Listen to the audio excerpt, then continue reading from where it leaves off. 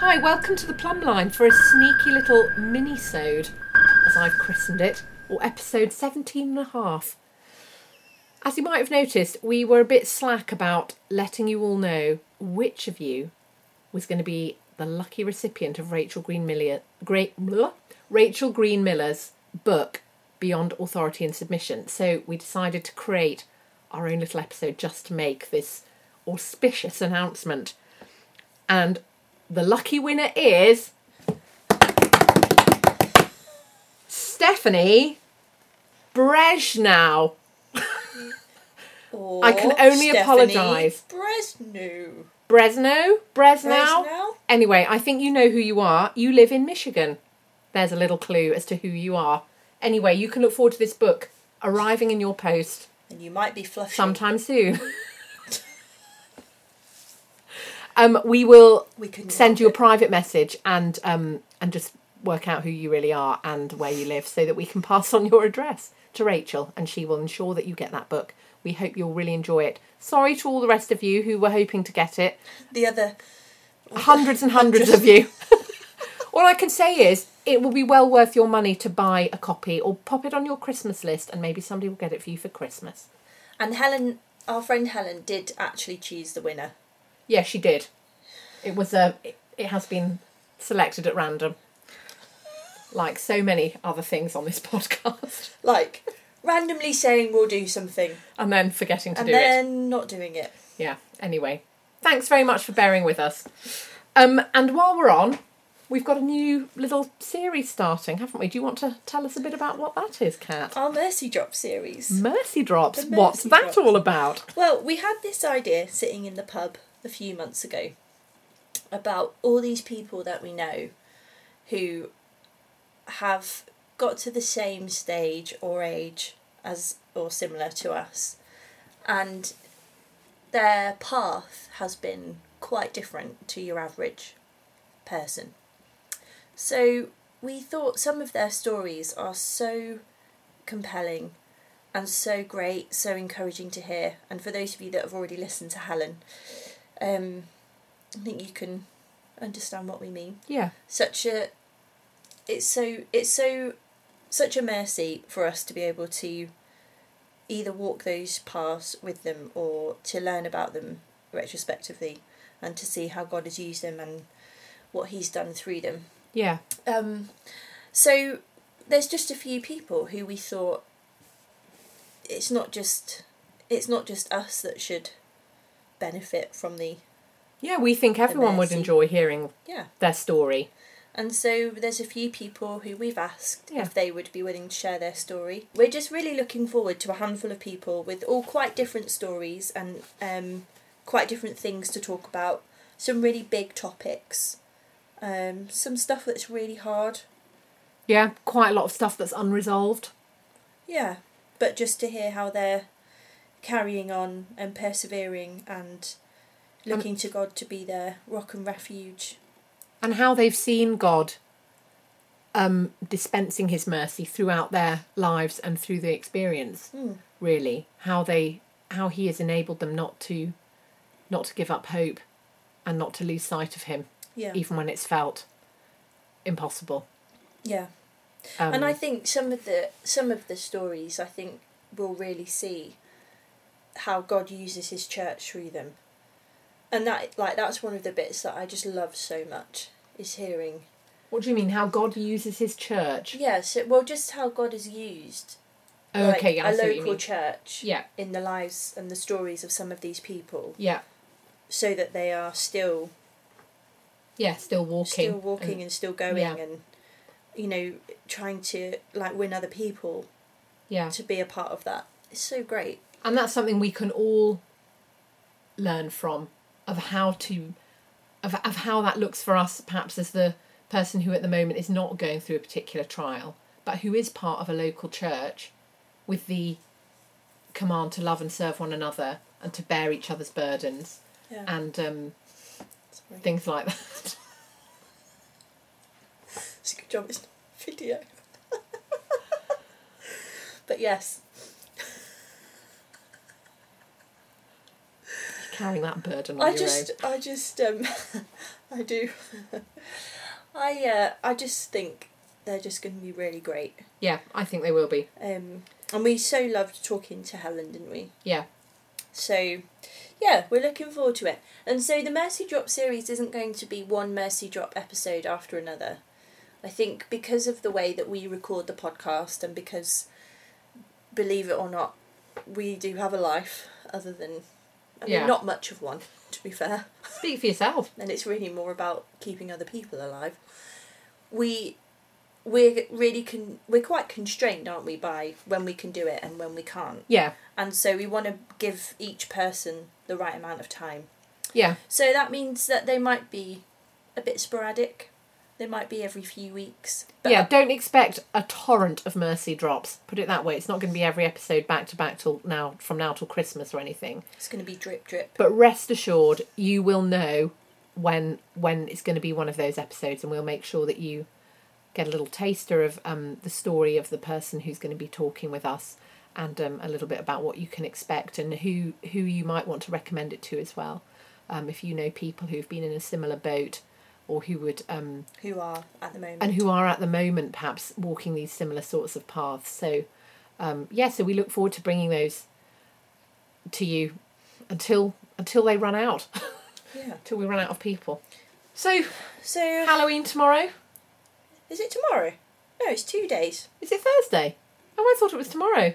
It's the 31st, isn't it? It's the 29th Oh, yeah. today. Oh, nice one. Oh, it's Tuesday, isn't it? I thought it was... Yeah. I'm a bit confused. I'm a bit tired. Yeah, Halloween. Thursday. What do you think about Halloween? Just quickly. Cat's stomach. Apologies there. I don't know, really. Do you feel a bit ambivalent about it? I mean, I really don't like it. Yeah. And I noticed that Isabel Oakeshott had tweeted Tesco about the costumes that they were selling for children this year, and just saying that it's all lovely, isn't it, for children to dress up, and it's all harmless. So why make it something really gruesome and really horrible? Yeah, like a zombie doll. Yeah. Or like baby. Someone's intestines falling out of a Yeah. knifed stomach or Yeah. something. And she got so much back. I mean, it might just be because it's Isabel Oakeshott. I don't know. She got so much backlash from the Twitterati. I was saying, like, oh, calm down, it's not that bad. But I just think... Calm down, dear, it's only a pagan festival. It's not that bad when they're 7, but what you're putting into them now comes out again at some point, doesn't it? It's just hideous, though. It's just ugliness, isn't it? It's horrible. Yeah. So it's one thing to say, let's all dress up and go and collect sweets. Fine. But, like, kids should be dressing up as things that kids... Might like. Yeah. Like Woody and Power Rangers. Yeah. And all the annoying costumes where the masks don't stay on, but the kids insist on wearing them. There's no money, though, is there, in flogging a costume that they're flogging all year round? They have to sell something new for Halloween. I think so much of it is driven by money. I just think, yeah. There's so much. But why do people think, oh, I'll dress my 3-year-old up as a witch? I don't know. So, anyway.